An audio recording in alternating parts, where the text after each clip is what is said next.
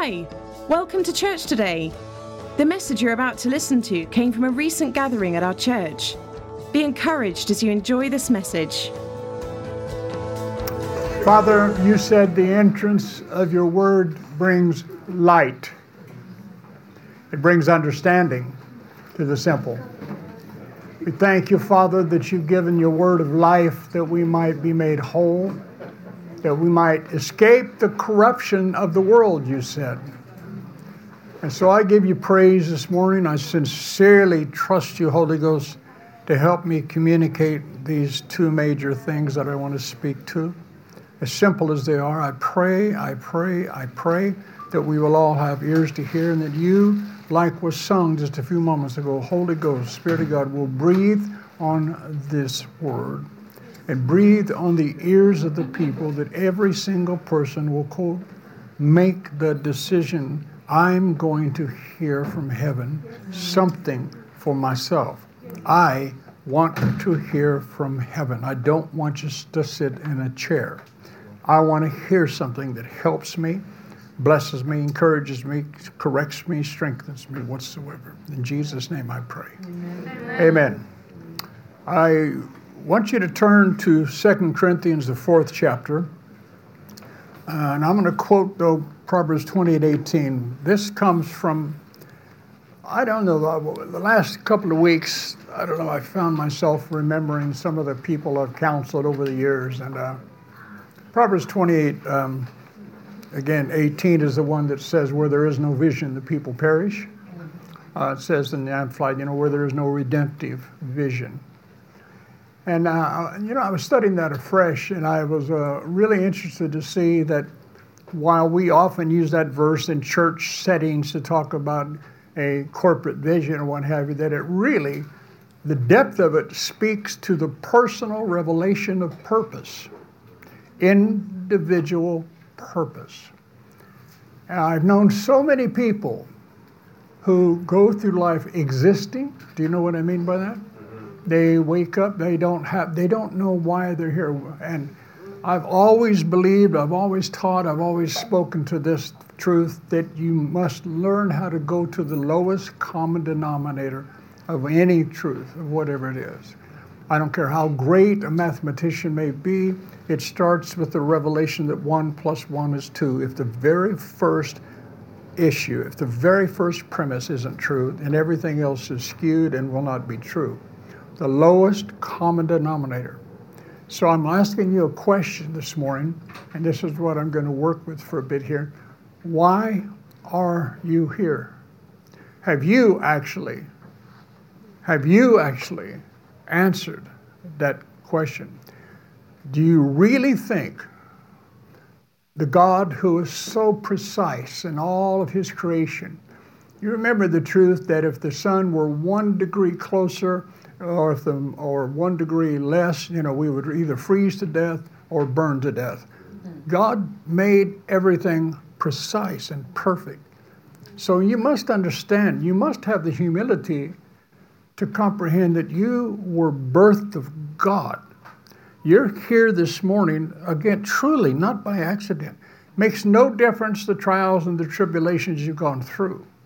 That has nothing to do with the initial premise, the initial truth, the initial creation of you, why you have breath in your lungs, why you're here right there. You cannot be born, especially because, again, you are saved. You're here born from above now.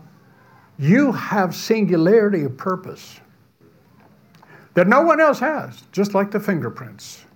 No one else has the design on their spirit that is on yours. Now, see, it's easy to say that, and people will nod their head, but see, we have to go to the depth of this. I'm actually here for a purpose.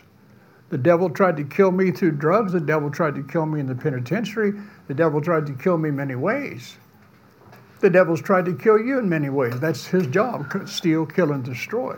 He comes to just interrupt anything and everything about your life.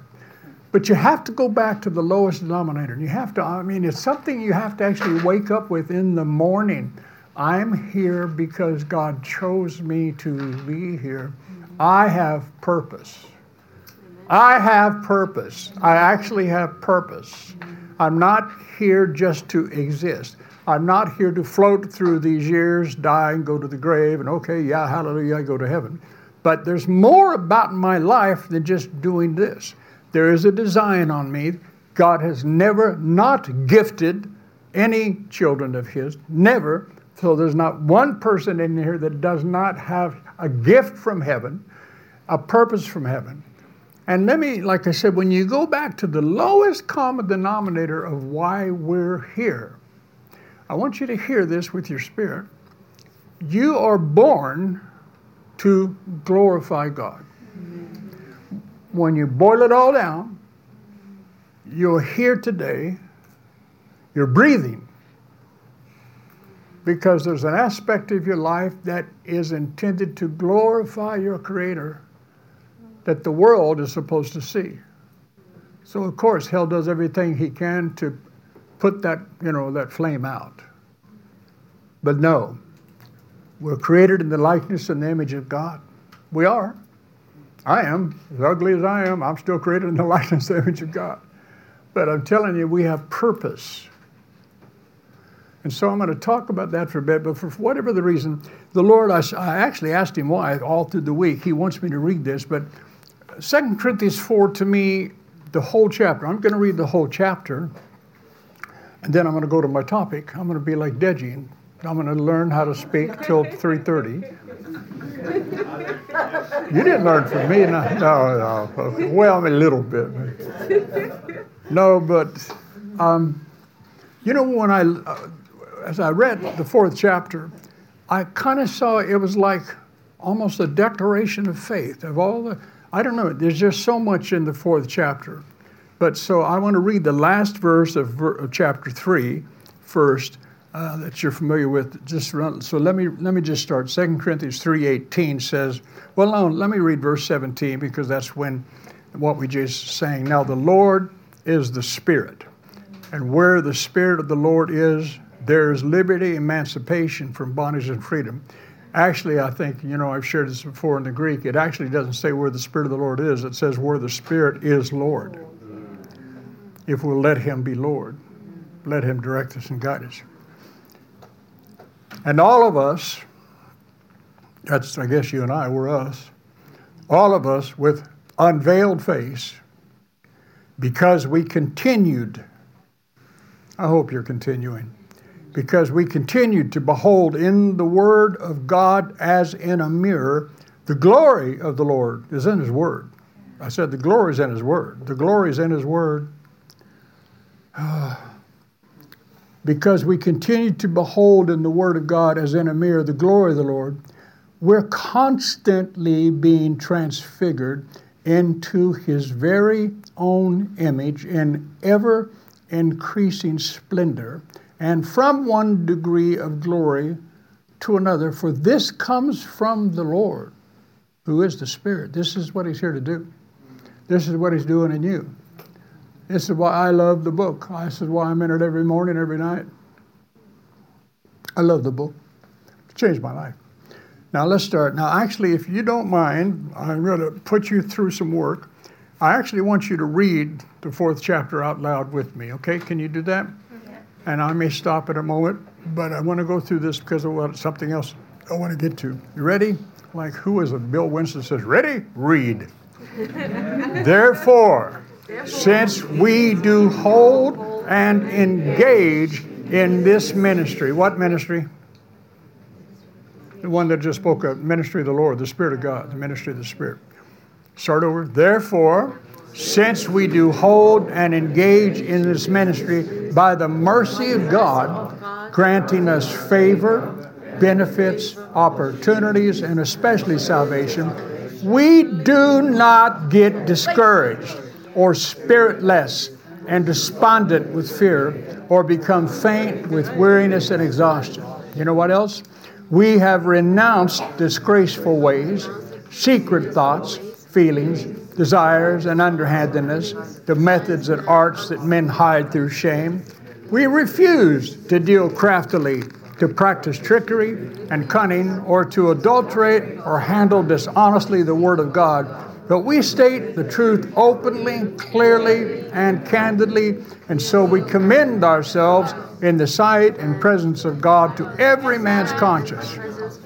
But even if our gospel, the glad tidings, also be hidden, obscured, and covered up with the veil that hinders the knowledge of God, it is hidden only to those who are perishing, and obscured only to those who are spiritually dying, veiled only to those who are lost. For the God of this world has blinded the unbelievers' minds, that they should not discern the truth, preventing them from seeing the illuminating light of the gospel of the glory of Christ the Messiah, who is in the image and likeness of God. For what we preach is not ourselves, but Jesus Christ is Lord, and ourselves merely as your servants and slaves for Jesus' sake. Now these next two verses, 6 and 7, is where you'll see a whole lot of your purpose. At least that's what I want you to see. I want you to see the Spirit of God saying, this is why you're here. This is part of it. Okay, ready? Verse 6. For God, who said, let light shine out of darkness, has shone in your heart so as to beam forth the light for the illumination of the knowledge of the majesty and the person, and is revealed in the face of Jesus Christ the Messiah. However, we possess this precious treasure. Hey, keep reading or I'll have somebody slap you. However, we possess this precious treasure, the divine light of the gospel, in frail human vessels of earth. Why? That the grandeur and exceeding greatness of the power may be shown to be from God and not from ourselves. Now stop. But do you believe that? Yes. Seriously, you need to think on it. We possess this incredible truth. Absolutely, it's true in frail bodies. I mean, it's true. We possess this in frail bodies. But see, God wants us to know that. He said we possess the precious treasure, the divine light of the gospel, and these frail human vessels of earth. But he said there's a reason. It's so that, see, people don't see you. They see God. We're here to glorify God, not with our great intellect, not with our great skill and talent, but with our simple obedience to God, which causes His glory to shine forth when they see that you aren't able to do this of your own, and when they see a love that they've never ever experienced before. When somebody can see every stupid thing about you and still care for you and love you and be there to help you. The stuff that just changes your whole life. Hallelujah. So that the grandeur and the exceeding greatness of the power may be shown to be from God. Now let's keep reading from verse 8. We are hedged in, pressed on every side, troubled and oppressed in every way, but not cramped or crushed. We do suffer embarrassments, and we are perplexed and unable to find a way out, but not driven to despair. At times we're pursued and persecuted and hard driven, but we're not deserted to stand alone. We're struck down to the ground, but we're never struck out and destroyed.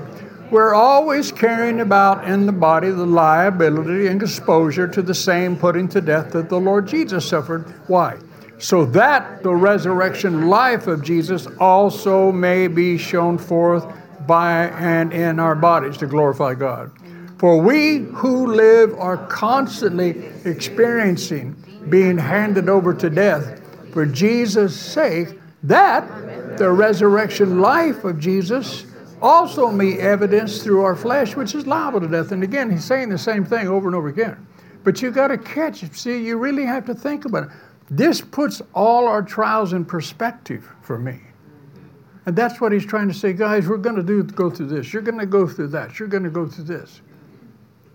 But he said it's so that the life, the resurrection life of Jesus might be evidenced through our flesh.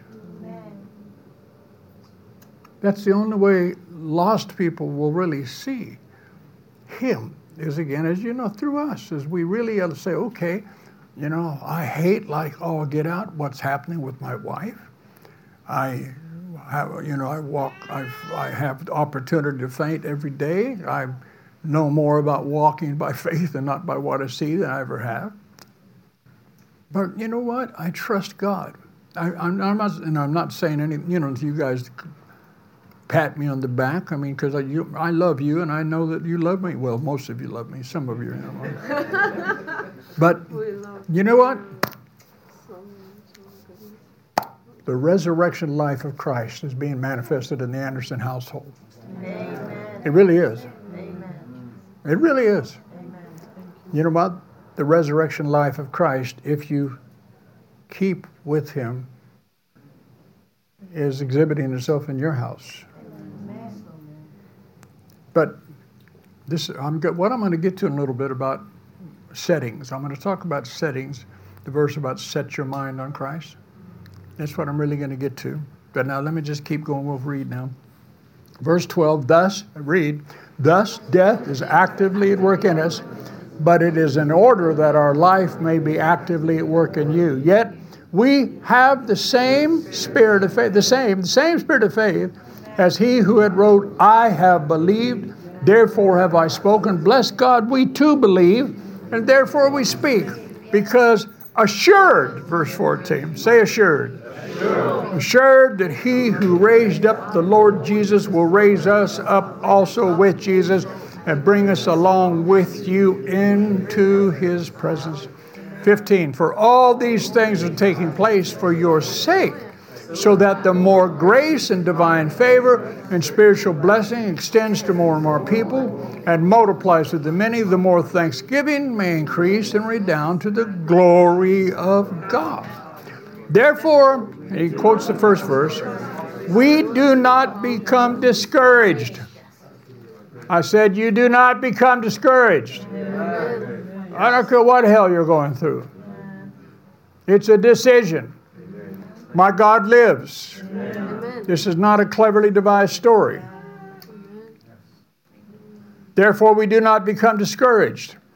Read it. Utterly spiritless or exhausted and wearied out through fear. How do you get exhausted and wearied out? Well, I just told you, through fear.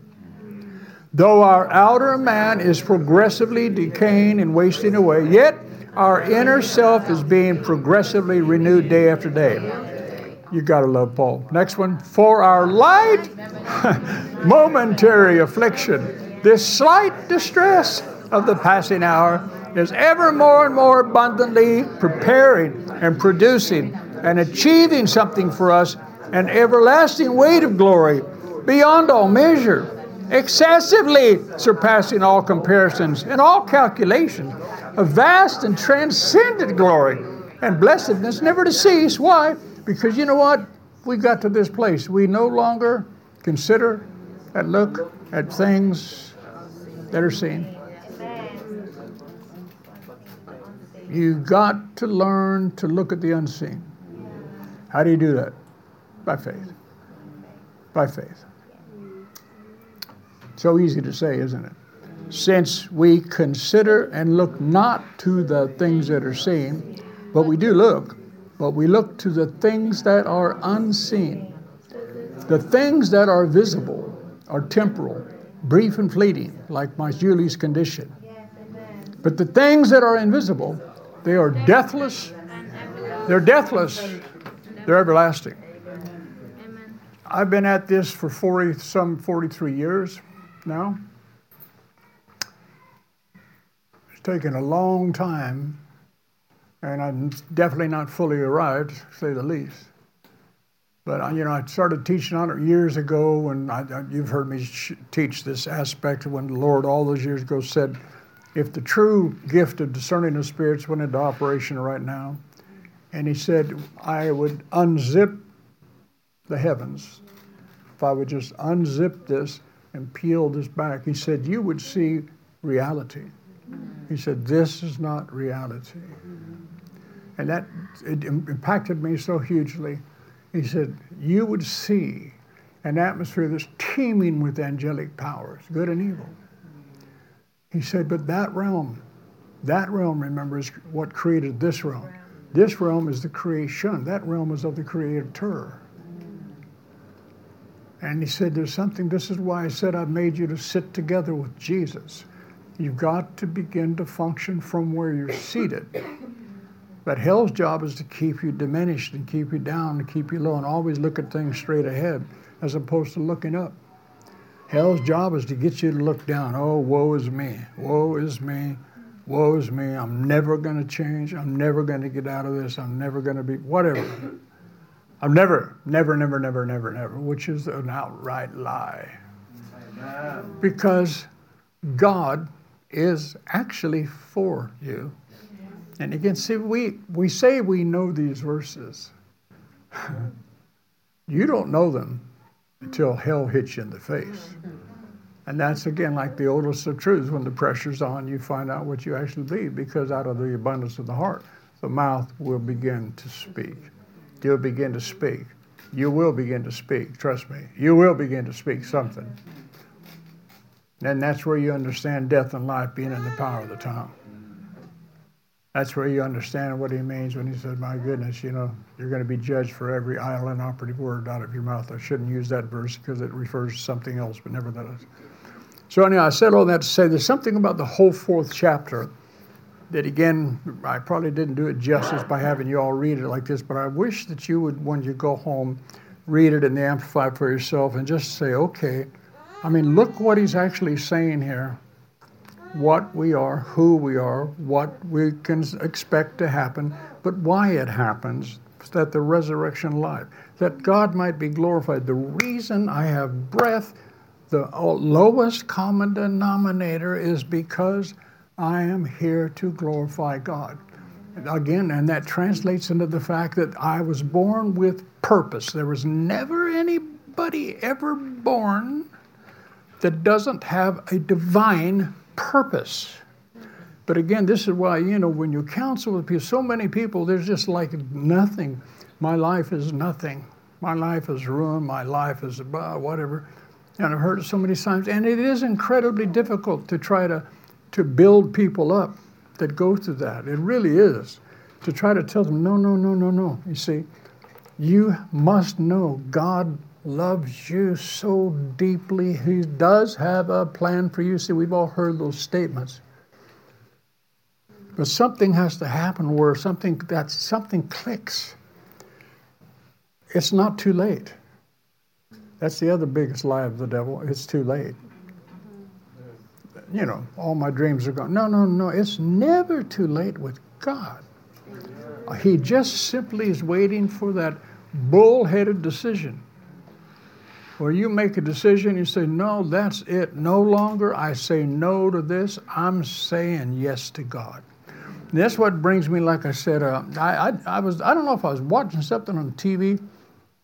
Well, I know I watched something on TV, and this sounds like it's out of context. Well, it is out of context. You know how I showed you that DV about transhumanism and everything, and artificial, all the stuff, other genetically engineering things, and putting DNA of animals into men and stuff, trying to make whatever, all kind. The guy, the CEO of Nokia, which is, what is Nokia, Sweden or Finland? He was on TV just 3 days ago.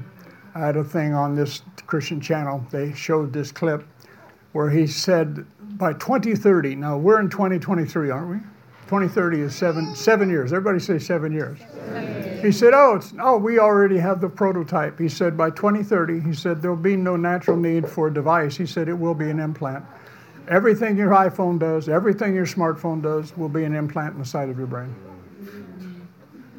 David, are you going to sign up for that? No, but think about, and I just throw that again because I think it's important. Again, how close are we to the end, man? 7 years, dude. You hear me? 7 years. They've already got prototypes.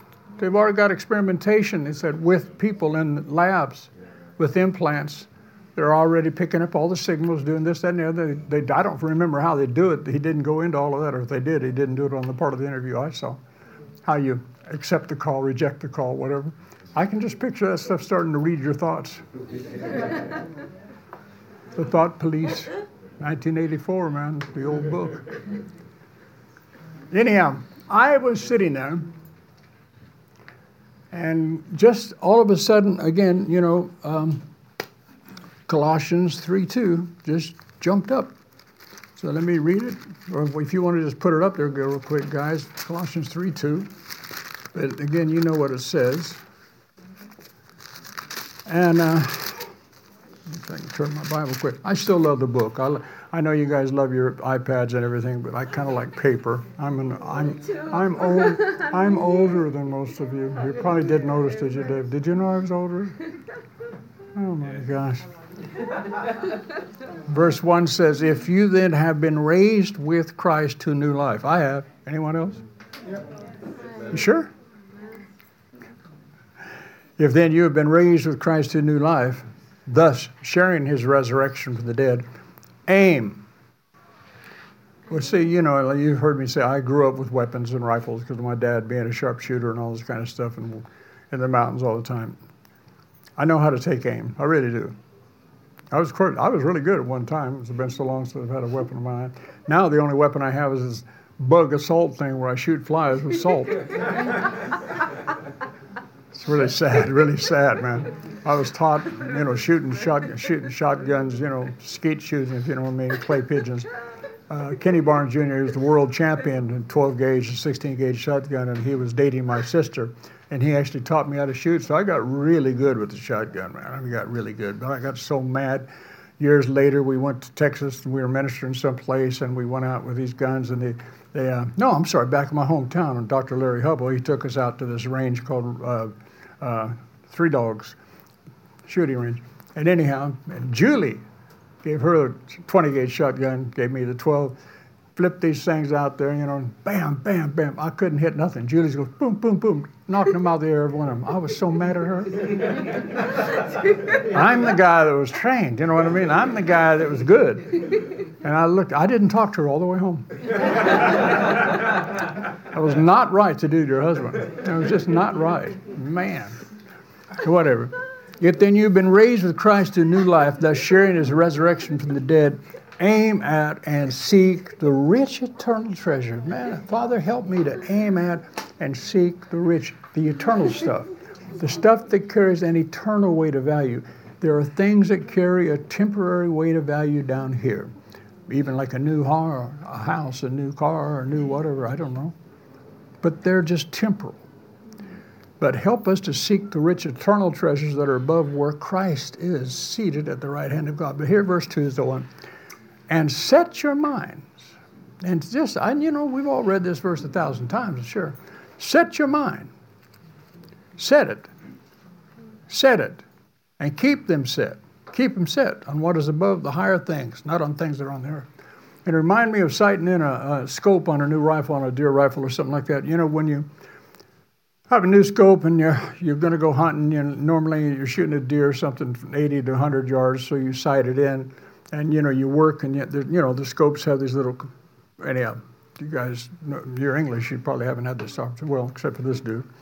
But anyhow, you tune, as it were, you turn the settings. There are settings on the top and the side of the scope where you set the crosshairs to the length or whatever, and you sight your gun into the targets, And you have to be very careful about the settings. Once you get it, you want it to stay there. But what I've discovered in life is settings can get bumped. They just can. But God said, set your mind. Now, actually, I'd never looked up the word set. It's a simple definition, but this is what it says in the Greek. Quote, it means to exercise the mind, to be mentally disposed earnestly in a certain direction intensively. To be disposed earnestly in a certain direction intensively. Set your mind on this. And for whatever reason, this is very simple. Like I said, I really don't think I'm going to take as long as Deji. I just started thinking about settings. Settings determine a target. Now, this is so obvious. In your house, you probably have a thermostat, right? And you may not, but you're okay. And Malachi says, no, he doesn't know. You don't have a thermostat in your house? Well, you may not have a thermostat. But anyway, you know what I'm trying. You know what I mean, a thermostat. Why do you set a thermostat at a certain temperature? Because that's your target for your personal comfort. So you have to set it. And then you have a wife that always comes and turns it down.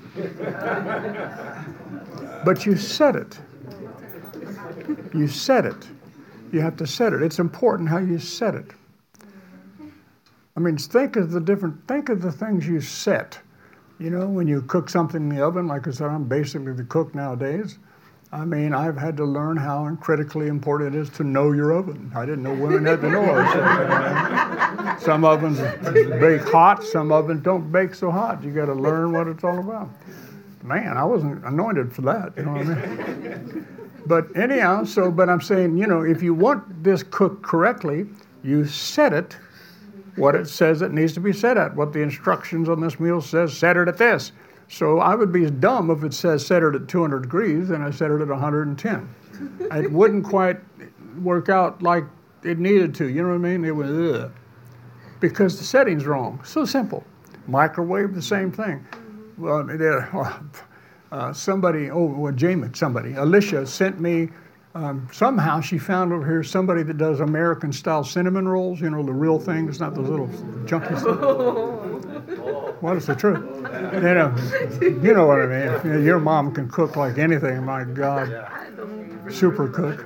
But anyhow, so she sent me like a dozen of these things. And I told Gosha, I said, well, you know, just nuke, you know, they're cool, you keep them cool, nuke it for 35 seconds, you know. Gosha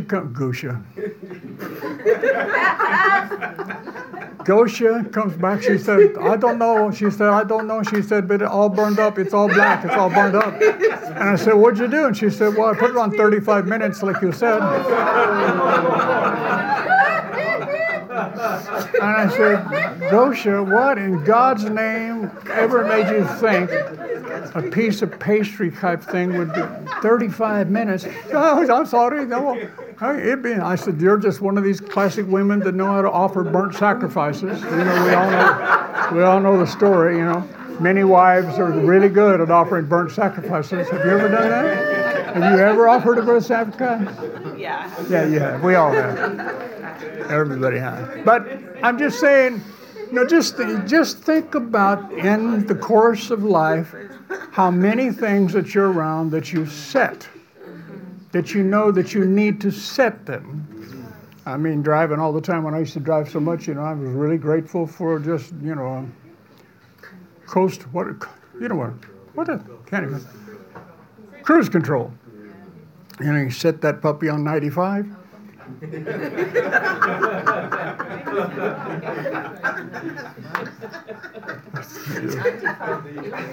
and you just cook, you know what I mean? And you know, and it slows down when you end up burnt.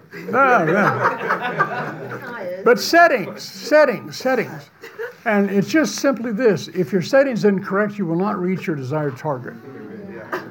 If your setting is incorrect, you will not reach your desire. And I had no idea how many places in Scripture it said set. So this is all I wanted to share this morning, just it. I mean, just a couple. Set your mind on things above. Have you set? Is your setting? I walk by faith. Is your setting? I believe what he wrote. Is that your setting? Or can your setting change the moment you see something that's contrary? Is your setting on, my setting is I'm going to walk in love. I will not go to strife. I've set myself to walk in love. I mean, I've set it. Things come along to try to bump me off that setting, but I've set my mind. My mind, see, my spirit wants it. It's my mind I have to deal with. I set my mind.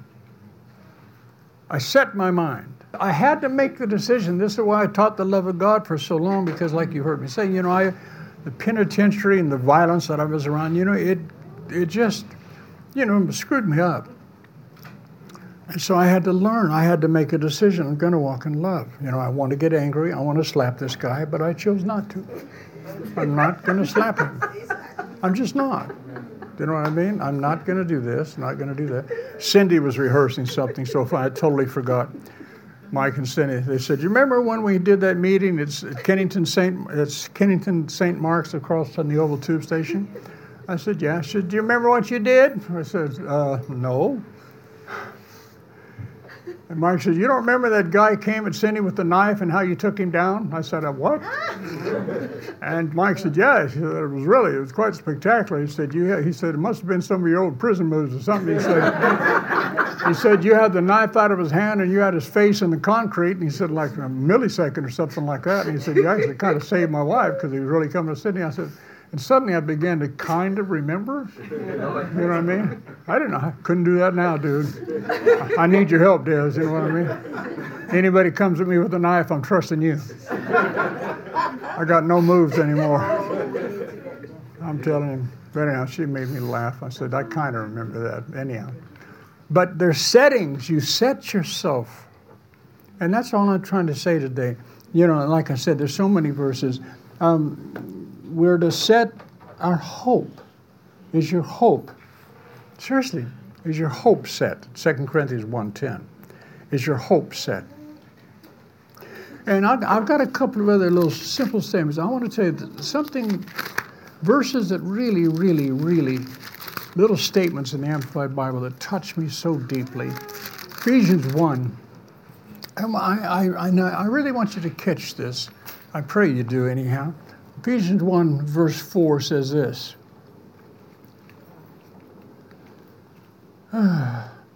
Even as in his love, he chose us, he actually picked us out for himself as his own in Christ before the foundation of the world, that we should be holy, consecrated, set apart for him, blameless in his sight. And this is it, even above reproach before him in love. Now he did this that we might be above reproach. It doesn't mean that we might try to be. It means we've been made above reproach. And see, you may not catch this right now. I'm above reproach. If I'm above it, where's the reproach? It's beneath me. You know, it's the teaching of righteousness again. But do you understand how liberating that is? I'm above reproach. I don't care what you bring against me, I'm above it. You can bring no accusation against me. You can't. You can try. The devil tries all the time. I'm above it. And it's little things like this. I set my mind on, I'm above reproach. But what about when you mess up? Do you still mess up? Absolutely. But you know what? I'm above reproach because God no longer imputes my sin to me. How is that possible? Because he's bigger than I am. And because his love is phenomenal and I have no way to explain it. All I know is I'm above any reproach. I'm above it. Hallelujah. Now see, that may not strike you, but I challenge you to say it once in a while to yourself or even every day. I'm above that. I'm above it. I'm above reproach. Nobody can bring a reproach against me. I'm in Christ. My flesh is still imperfect, but my spirit is perfect before God. I am accepted in the beloved. I'm grafted into Israel through my faith in Christ Jesus. I am a member of his household. I'm a son of God. You're a son or a daughter of God. I'm above reproach. I am accepted. I've already made it. I'm going to heaven. My ticket is punched. Hallelujah. Will I still make mistakes? Yeah, I will. But I'm aware, and when I do, I confess, Father, forgive me, and he does. Amen. He does. Hallelujah. And that's the revelation, because I've set my love, my setting on love. I've also set my setting on his love for me. Here in his love, not that we love God, but that he first loved me. He loved me first. He loved me first. And there again is another setting. Therefore, I choose to be like him. I'm going to love you first. I'm not going to wait for you to be kind to me. I want to be more godly. So no matter how mean Elizabeth back there might be to me at times, sometimes I just don't, it's sad. Then I listen to this next one in verse 14 right here.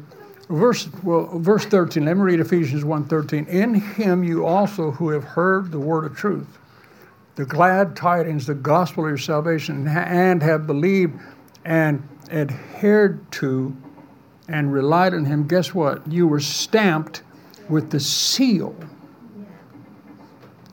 The seal of the long-promised Holy Spirit. Now again, see that? You can quote these verses, but you understand?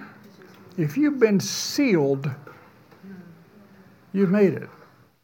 He's not going to take the seal away. You've been sealed.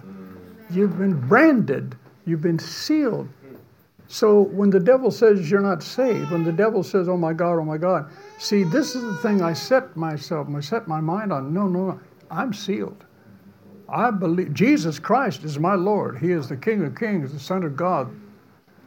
I believe on the name of Jesus. I do. I just simply believe. I'm sealed. And see, those are things you speak to yourself in psalms and hymns of spirit. I'm sealed. I'm God's. See, you're God's. This sounds so simple that you miss it. See, I know even right now, I kind of think the majority of you are just kind of, I don't mean it meanly, but I don't feel that you're hearing it yet. That's okay, because it takes a bit of time. You need to set your mind. I'm sealed. No man can unseal me. No devil can unseal me. Ever. I'm sealed. Jonathan, you're sealed. You're sealed. You're sealed. You're sealed. Nobody can take that away from you now. You will live throughout all eternity with Christ. You will walk the streets of heaven throughout your entire life. The endless life that we have in Him. You're sealed. And we're above reproach. We're above reproach. And so little things, and I'm finishing with this. There's another verse when you teach on love or you teach on all this kind of stuff. There's a place in Corinthians. Let me go there, just show you the verse again. 1 Corinthians 8.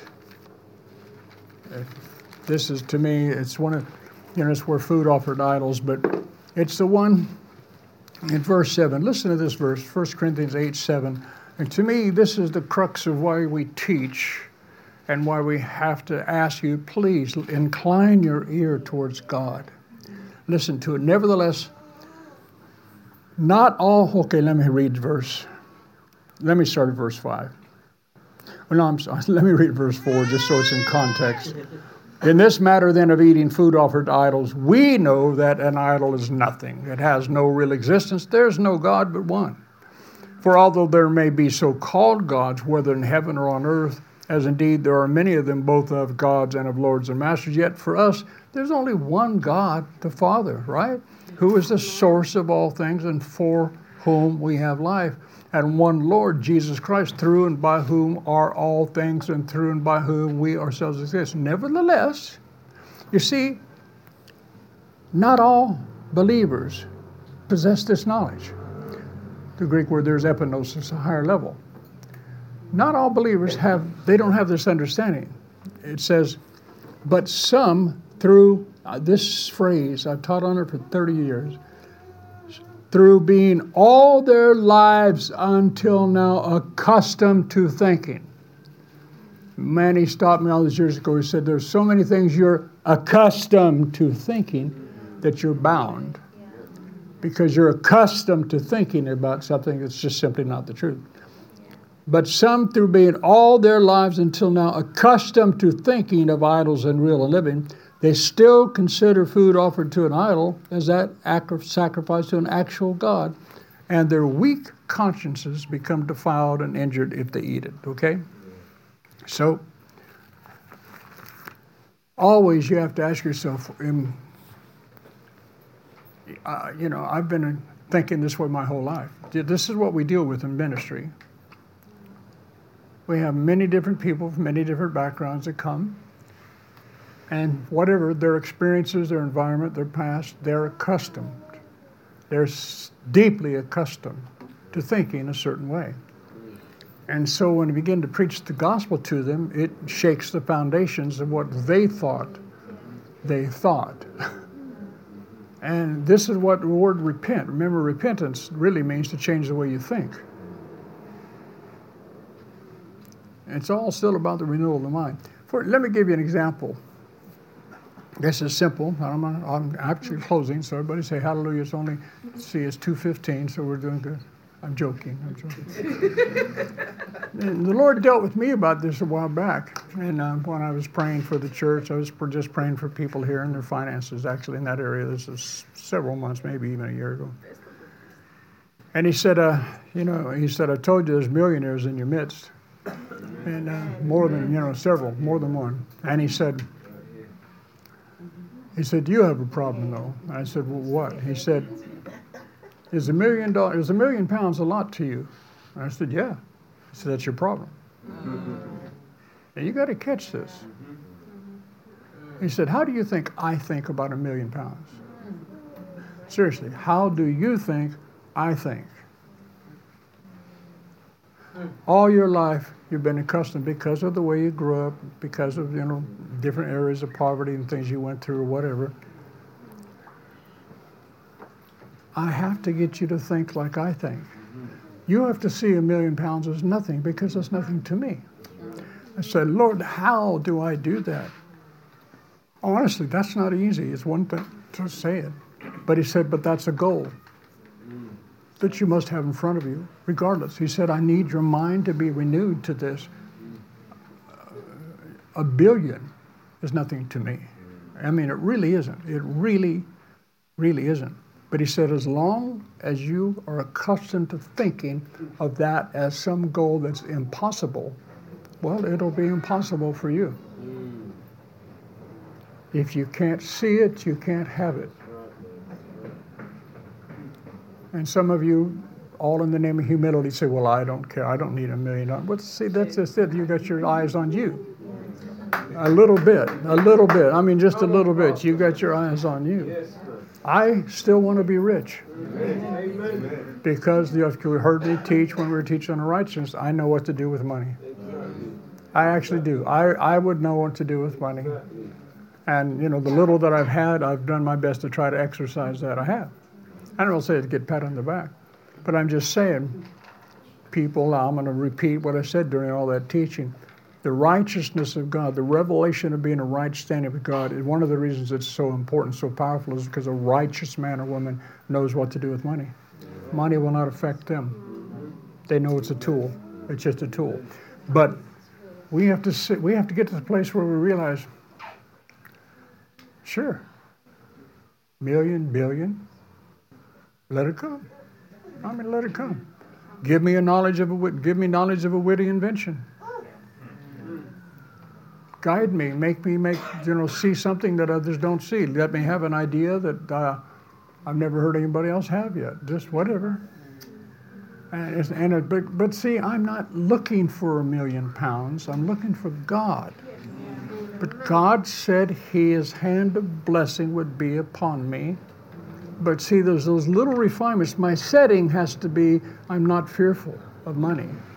My setting has to be, I will welcome $1 million or $1 billion. I welcome it because I'll know what to do with it. I'm not afraid of it.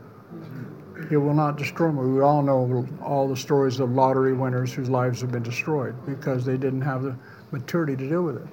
So settings. So set your mind on things above. Your thermostat. What's your setting? What is your setting? Is your setting on the love of God?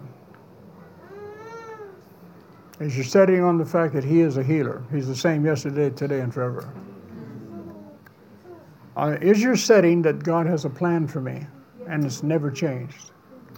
Is your setting, my future's bright? Because I'm in Christ. Is your setting, I refuse the lies of the devil. I am going to stay in the book. I'm going to know the truth. The truth makes me free. I don't believe lies. I don't believe lies. I set my hope in Him. I set my faith in Him. I set my love on Him. I set my life on Him. And I can keep going, but I'm going to stop. So, Father, in the name of the Lord Jesus of Nazareth, I thank You that we are above reproach. I like that. I just love that. I'm above it. I'm above it. These people need to be aware. And you, they're above it. There's no weapon that's formed against them that'll prosper. Every tongue that rises up against them, they can condemn because they're above reproach. They're above reproach. They're sealed. They've already made it. They're sealed with the Spirit of God. They're sealed with your Spirit. They're sealed with the Spirit, which is the first fruit of our inheritance. We're sealed. Hallelujah. That's why we can smile. That's why we can glorify your name and sing and praise and shout unto God with a voice of triumph. We're sealed. We have made it. And that's why now I recognize, why am I here? What's my vision? I suddenly understand I have purpose. This has happened to me. I'm okay already. Now it's my turn to go help someone else. Amen. It is my turn to help somebody else. Every day, let somebody come across my path that I can just share a simple seed with and say, my God is alive. My God loves you. I can't answer all your questions, but I can tell you He's alive and He's working in me and He's changed me so far. Got a long way to go, but He's changing me and it's real. So Father, help us all make sure our settings are correct, because we'll never get to the correct target if our settings are wrong. In Jesus' name I pray, amen. Amen. We believe you've really enjoyed this message. For further information, visit www.commonwealthchurch.org and feel free to join us on any Sunday.